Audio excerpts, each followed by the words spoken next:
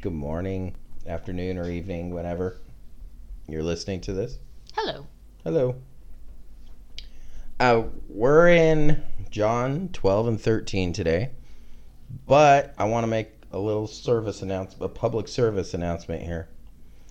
We had John 12 up the other day for a very brief period of time, and there was actually quite a few listens to it on SoundCloud and One of YouTube our best already. one, and then you. I know, and I'm like, dang it, because I had Heidi pull it down because I totally misspoke in it, and I didn't realize it until I was thinking about it later on that day, and I was actually preparing for the next chapter, and I was like, dang it, I said that Jesus rode in on Passover was his not so triumphal entry, but it was not on Passover. So it was actually about, this chapter 12 deals with Jesus' anointing here, which we'll go into. And that was 6 days before Passover, and it was the next day. So it was still a few days before Passover that he rode into Jerusalem. Needed to say right before, but you right said before, right but I said on Passover. So, not that that's a huge difference, but I misspoke, and I don't want to do that, and I caught myself. And hey, that happens from time to time.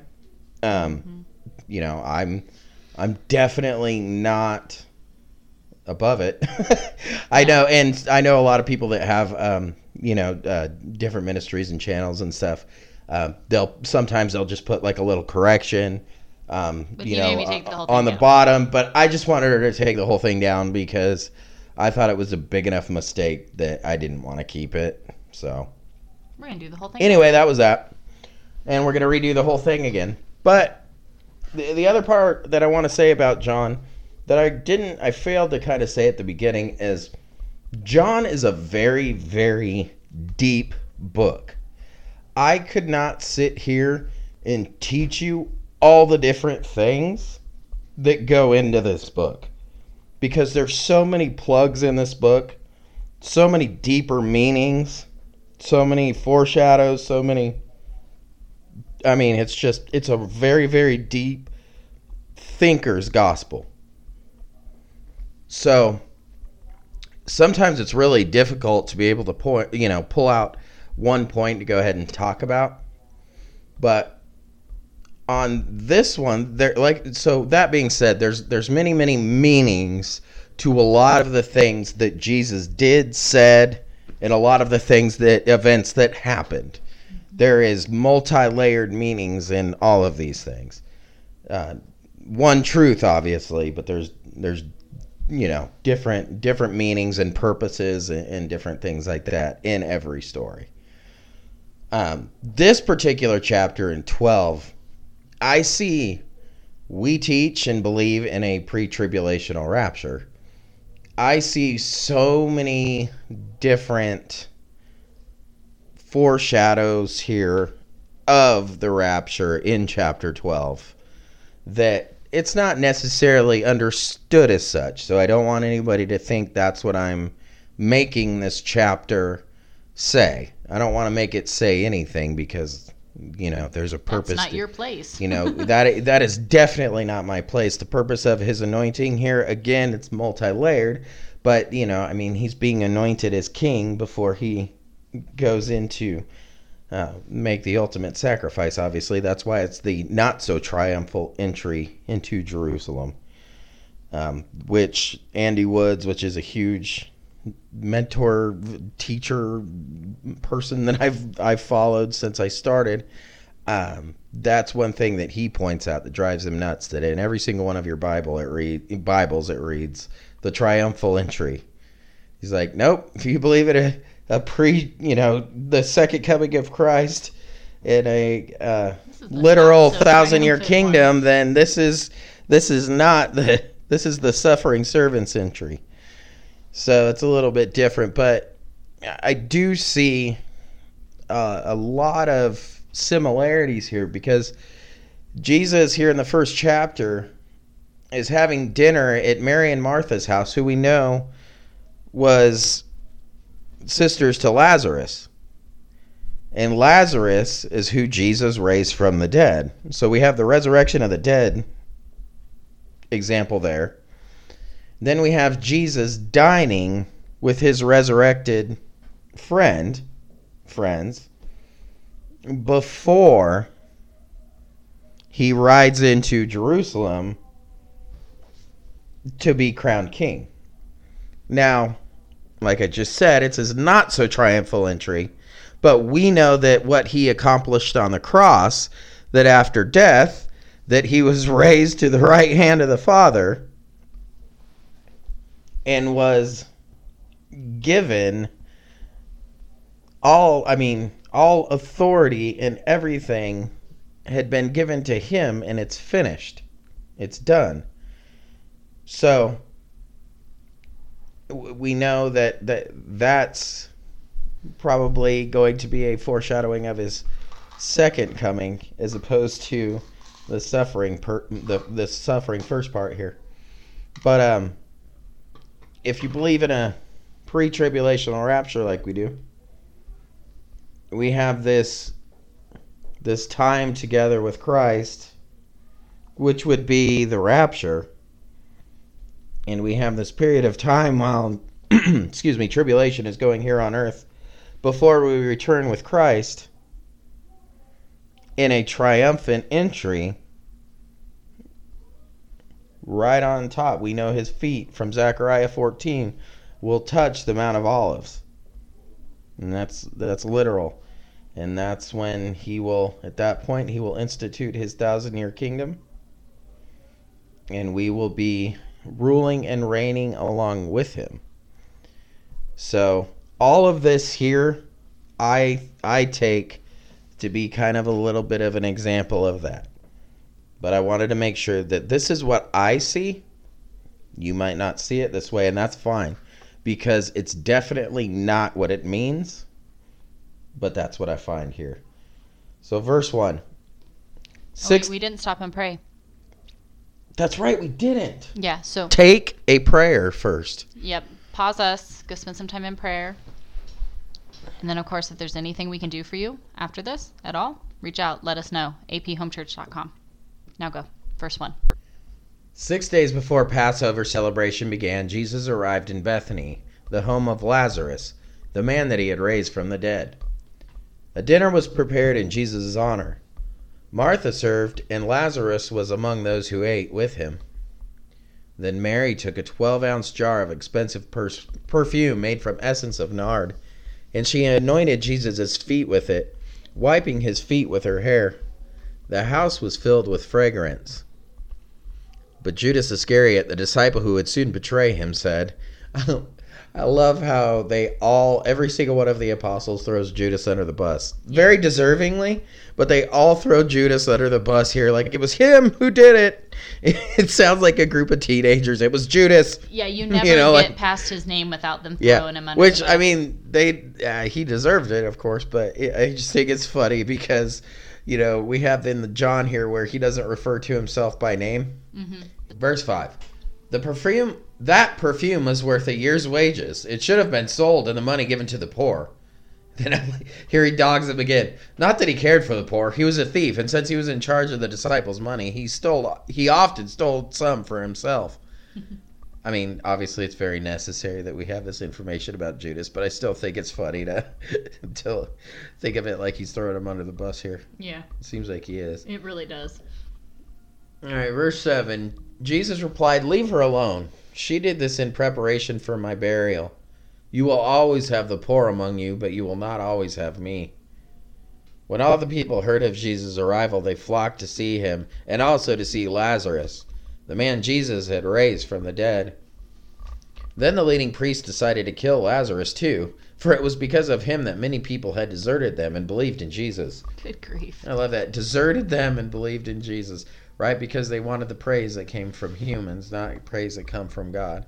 And they didn't want to humble themselves to do that. So, and honestly, I was today I was listening to a sermon about MacArthur talking about Nicodemus, and he's like, and he was the biggest cowardly wimp. Like he was going, MacArthur was going off on him. Oh, he's like just hiding. because he was hiding and he was afraid of just this man system and was afraid to admit that he knew full well that this was the Messiah, but he was having this war, and he was just a horrible,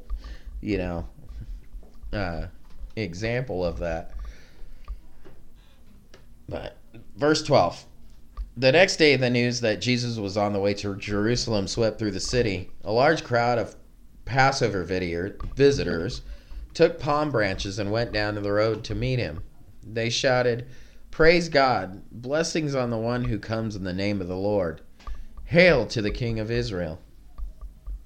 Jesus found a young donkey and rode it in, fulfilling the prophecy that said, "Don't be afraid, people of Jerusalem. Look, your king is coming, riding on a donkey's colt." His disciples didn't understand at the time that this was a fulfillment of prophecy. But after Jesus entered his glory, they remembered what had happened and realized that these things had been written about him. So I wonder if they actually remembered these things, or if this was part of Jesus taking them through the scriptures and showing them the things concerning himself. Like, hey, you remember that one time that the donkey? Yep. You remember that? Obviously, he taught them something. But could you imagine, though? I mean, even just them, even now, you look back, hindsight being 2020, and you see stuff and you're like, oh my gosh, that was totally what that was. I was trying this morning to work on a podcast. I didn't get it finished, but it kind of started from an interest that I'd had beforehand, and then Travis and Lexus, that all of you know, I'm sure. Yeah. Had a conversation about the angel of the Lord in the Old Testament. So I had this, based off of that conversation and my prior interest, I was trying to write a podcast for that specific topic. Mm-hmm. And it's an interesting study of going through the Old Testament and finding Christ in the Old Testament. But going through that, I was pulling some scriptures from the New Testament, and I went to the scripture and pulled out Luke 24:27. Where that's exactly what we're talking about, that Jesus from Moses and all the prophets, Jesus sat down with them and went through and showed them all the things concerning himself. That is the best, theology class you could ever have in your life. Could you imagine? Oh my gosh. I mean, yeah, we can find him, but having Jesus fully explain these things, and still there's prophecies that we're not completely sure about, that we kind of have her, we're pretty sure, but they're kind of up in the air. But having Jesus himself be like, yep, this is we don't have all the details and all those things. Yeah. I'm like, that's crazy. So anyway, we have that detail, so I pulled that out, and so I wonder if this was part of that, if they really did know that, or if maybe that was part of his teaching. Right. I'm sure they did. I mean, they were Jews, and they obviously, too, yeah. They were celebrating the festivals just like obedient Jews would, so they would have known the scriptures.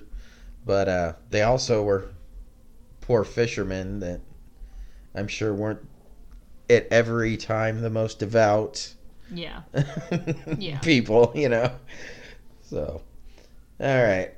Verse 17.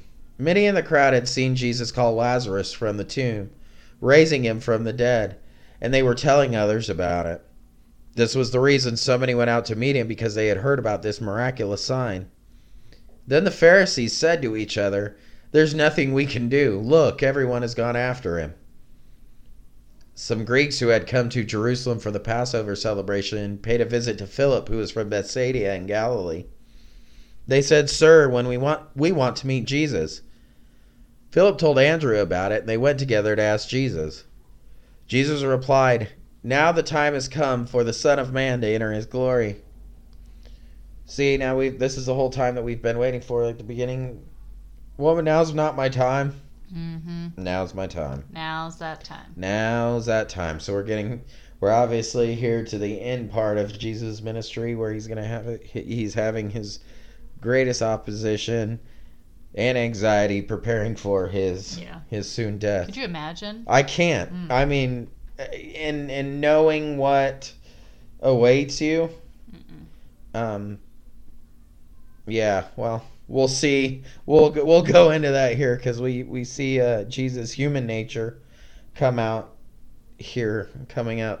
So verse 24. I tell you the truth, unless a kernel of wheat is planted in the soil and dies, it remains alone. But its death will produce many new kernels, a plentiful harvest of new lives. Those who love their life in this world will lose it. Those who care nothing for their life in this world will keep it for eternity.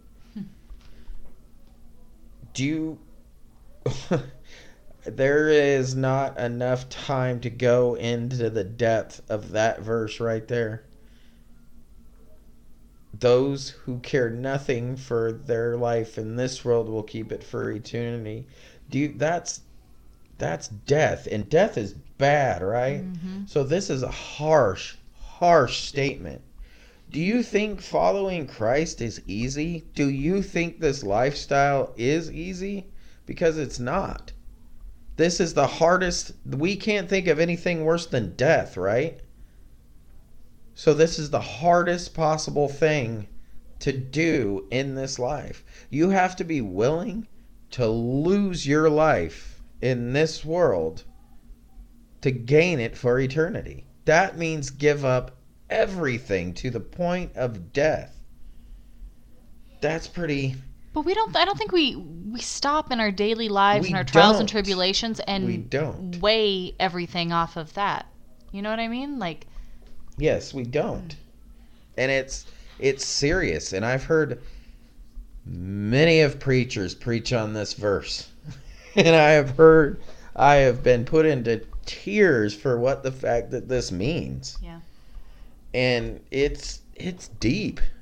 And we have to keep this at the front part of our heads. And this is why it drives me nuts when I see this stuff being brought into Christianity, watered down Christianity, this type of happy-go-lucky, I just want to hear the good things. Don't be attacking people. Evoke emotion in me. Jesus is all love. Well, that's true, but do you hear what he says right here? You have to be willing to lose your life in this world. That's not just some kind of little poetic saying. I mean, that'd be a really ridiculous saying, right? He's a horrible motivator. Yeah. Yeah, he wouldn't pass the motivational circuits at all these guys. He wouldn't have a best-selling book. No, this isn't something that you're going to hear come out of Stephen Furtick's mouth or insert any preacher that has, any swag seminary preacher that's out there. And we are doing a disservice in our belief by not preaching these things and teaching these things, because this is deep. I mean, that's implications for right now, what you're doing right this moment. Yeah. Right this second. So, verse 26. Anyone who wants to serve me must follow me, because my servants must be where I am. And the Father will honor anyone who serves me. That's another deep I mean, I hate to stop so many times. Maybe this will only be one chapter. But we are so quick to puff our chests out. Spurgeon said this. But we're so quick to be so proud of our Christianity. And I'm so deserving of our, but yet I'm sitting over here just marveling at the fact that I'm saved. Yeah.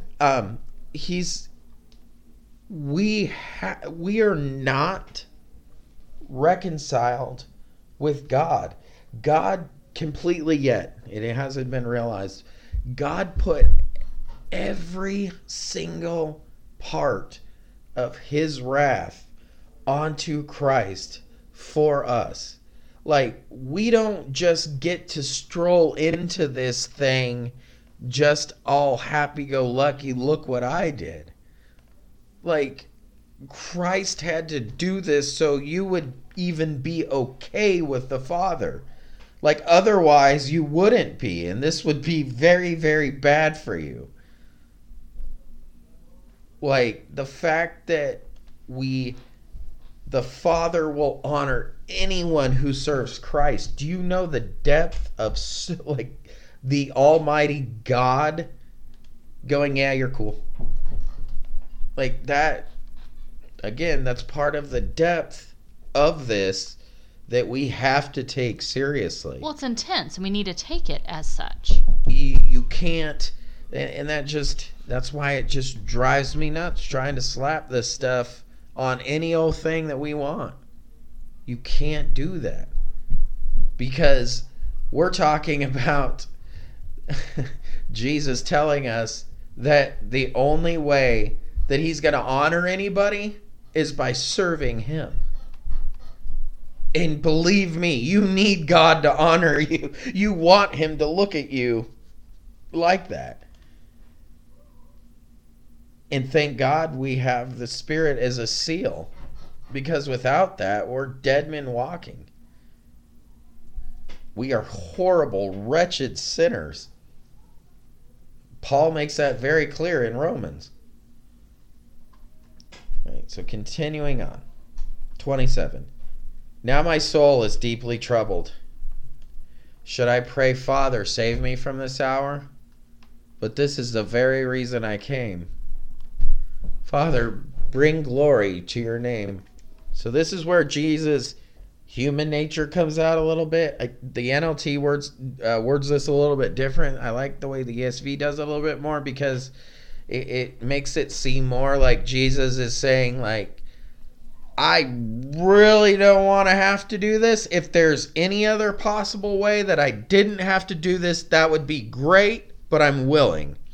So a lot of times I tell people when they're worried about a prayer, or worried about, we look at the way that Jesus prayed for our example. We look at what he's saying here.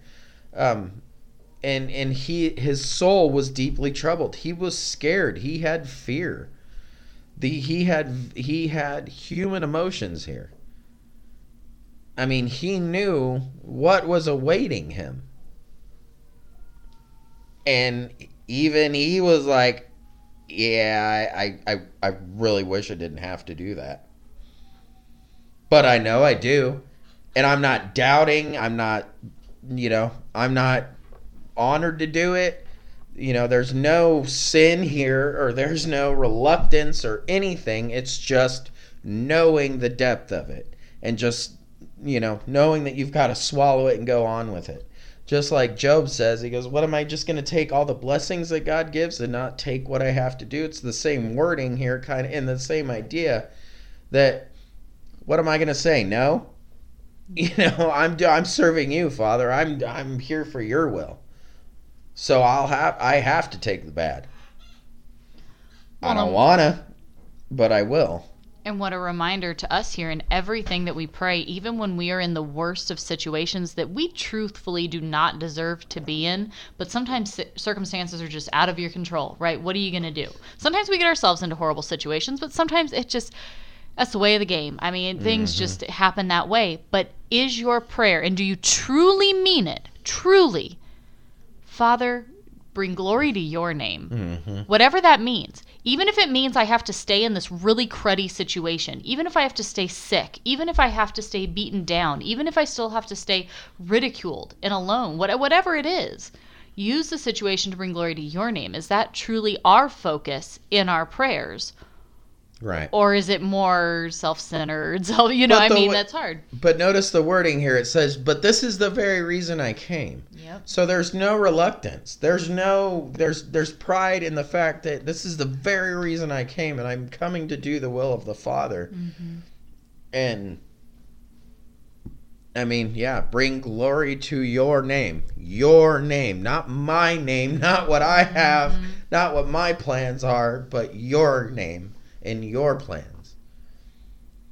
So continuing in verse 28, because I don't think I read the whole verse, right? No, you didn't. So continuing in 28. Sorry everybody for confusing you.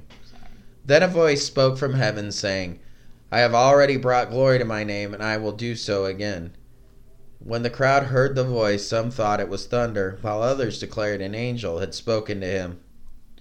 Then Jesus told them, the voice was for your benefit, not mine. The time for judging this world has come, when Satan, the ruler of this world, will be cast out. And when I am lifted up from earth, I will draw everyone to myself. He said this to indicate how he was going to die. The crowd responded, we understood from Scripture that the Messiah would live forever. How can you say that the Son of Man must die? Just who is this Son of Man anyway? Jesus replied, my light will shine for you just a little longer. Walk in the light while you can, so the darkness will not overtake you. Those who walk in darkness cannot see where they are going. Put your trust in the light while there is still time. Then you will become children of the light. After saying these things, Jesus went away and was hidden from them. But despite all the miraculous signs Jesus had done, most of the people still did not believe in him. This is exactly what Isaiah the prophet predicted. Lord, who has believed our message? To whom has the Lord revealed his powerful arm? But the people couldn't believe, for as Isaiah also said, the Lord has blinded their eyes and hardened their hearts, so their eyes cannot see and their hearts cannot understand, and they cannot turn to me and have me heal them. Isaiah was referring to Jesus when he said this because he saw the future and spoke of the Messiah's glory. Many people did believe in him, however, including some of the Jewish leaders. But they wouldn't admit it for fear that the Pharisees would expel them from the synagogue. And look at verse 43, and I knew that we were coming up on it here. For they loved human praise more than the praise of God. How far are we on time here? Because I didn't think I was going to get 26. Okay, I'm okay. I didn't think I was going to get a chance to go here, but the Lord led me here, obviously. The Pharisees were a very, very fascinating group that existed. They were really prominent during the Second Temple period. Second Temple Judaism is what they call it. What smart people with suits and ties and stuff call it. But that was over this period that the Pharisees rose up. And the Pharisees sometimes were a social movement. Sometimes they were a school of thought. Sometimes they were just it just kind of depended what was going on at the time, but for the most part they were really, really good, with strict observance to the law, so much as to, make up their own. Mm-hmm. And they also, I sent you a little clip of it earlier, actually, Heidi. This is a little clip that I was reading, just doing some research on the Pharisees. And I had known this, but it popped out to me because they love the human praise more than they love the praise from God. And I couldn't help but honestly running parallels to this to conservative Americans today, applying what John MacArthur was saying in his book, that some of the most searing responses that Jesus gave to the Pharisees, who were the religious right of his day, and they were, and the reason why they were right here, it says, fundamentally, the Pharisees continued a form of Judaism that extended beyond the temple, applying Jewish law to mundane activities in order to sanctify the everyday world. Mm-hmm. The Pharisees were trying to make Jerusalem great. That's exactly what they were doing. They were applying this system that they had made, this system that was built off of truth, right? Because they believed there's not that Jesus sided with the Pharisees or Sadducees, really, but he agreed, and Jesus' teaching and truth is more on the side of the Pharisees than it was the Sadducees. So this was kind of, these guys were the the correct kind of fundamental base of how things should work. They believed, in the resurrection. They believed in a bunch of different things, and then, like I said, they made laws out of it, and they took this system and they took God outside of the temple and tried to apply these laws to the society around them, to Israel around them, and tried to make Israel run off of that.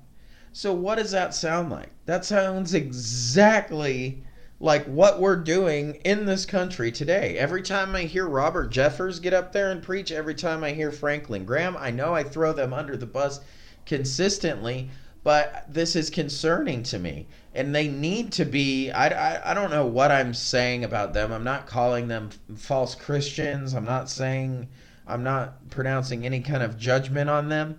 But I am saying, well, I'm calling them Pharisees. That's because that's exactly what they are, and that's exactly what they're doing. So, I mean, Jesus is very, very clear about the fate of the Pharisees. I'll leave that up to him for his judgment, but y'all can read that and see what he says. And none of the stuff that he says about them is not good. You know what? He says, your father is the devil. Think about that. Think about that, because they were hypocrites. They loved the praise of men more than they loved the praise of God. They were tying these two systems together and making this ridiculous nonsense and leading people astray. And that's exactly what we're seeing today.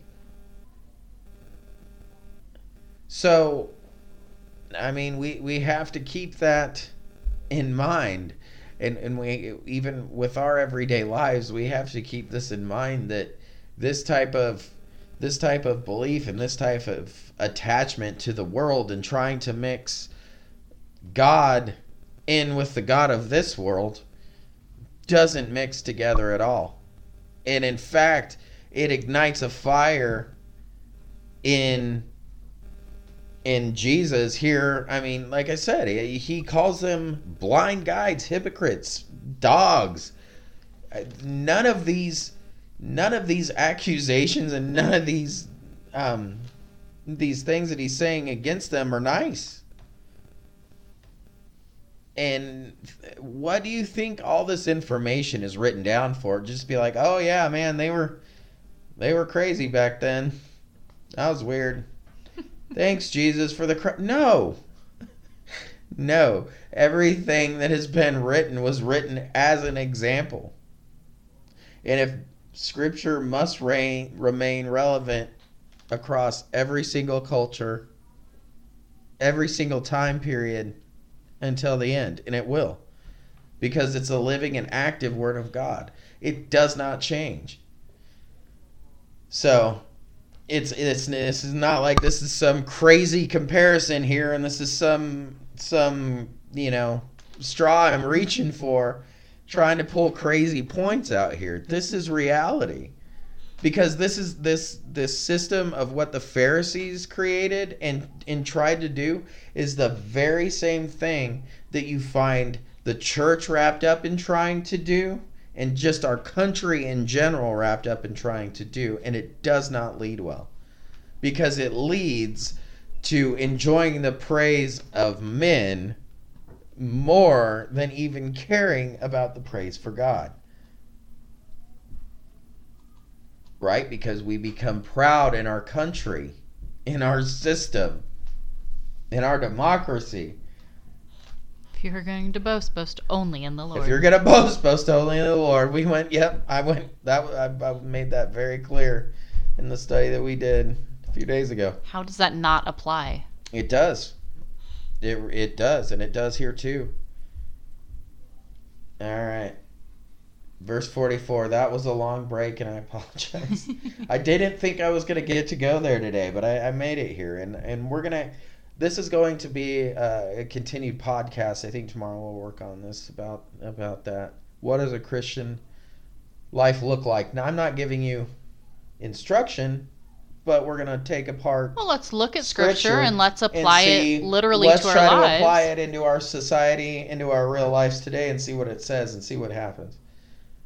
So verse 44, Jesus shouted to the crowds, "If you trust me, you are trusting not only in me, but also God who sent me.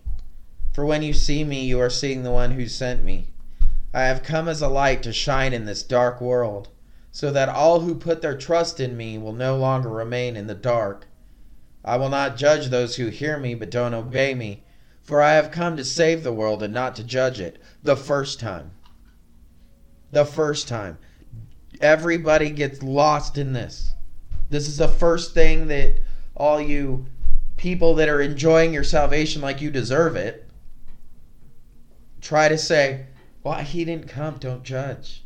The first time. He's coming again. And the second time, He's coming to judge. he's coming to judge. Verse 48. But all who reject me and my message will be judged on the day of judgment by the truth that I have spoken. They don't go to the next verse. That's the problem. Time and time Time again. and time again. Anytime you see someone use a verse on anything, a mug, a shirt, a sign, social media, whatever, go pull up your Bible app or pull out your Bible, go to that verse, read a couple before it and a couple after it. That usually clarifies a lot of things, even if you just do that.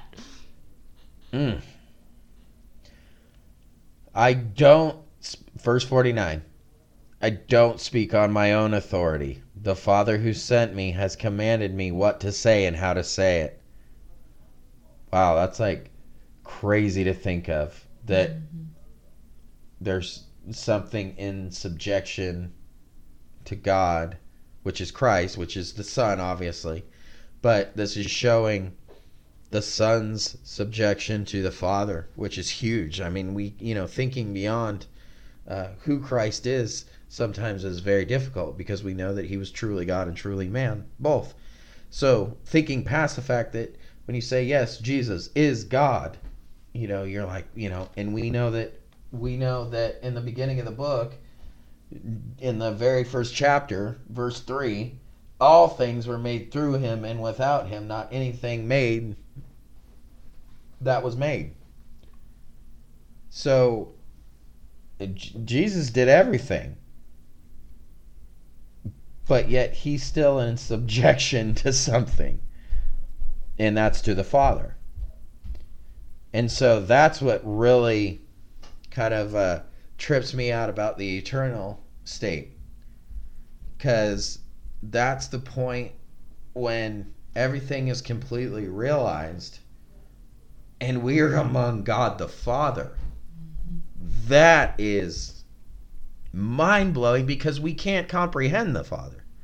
Like, we can't fully grasp the vastness of the Father. We can't. And the only way to access him is through Christ. So that something else in subjection to that is just mind-blowing to me. I think it's just, to me it shows the power of it. So many people find weakness in Christianity, the fact that these things, I find this to be more powerful than anything. All right, verse 50. And the last verse. And we'll cut it here because we're already at what? 38. Yeah, we're at 38. So we'll cut it here and we'll do 13 tomorrow. But verse 50. And I know his 13 commandment. on Monday. And I know his commandments lead to eternal life. So I say whatever the Father tells me to say. Again, showing that subjection. So we will be back tomorrow with 13. Monday. I said tomorrow again. Mm-hmm. All right. Monday with 13. For anybody who actually listened to the original 12 that we put up, I think that I like this one better. I think you did much. I really like this one and hope everybody did too. I mean, it's the same information you're discussing. Yeah, it's the same information, but I think it flowed out a lot better than the first one. Thank you. Yeah, I liked it. Thank you. All right, guys. Thanks for hanging out with us, and we will be back with Bible study on Monday. Monday.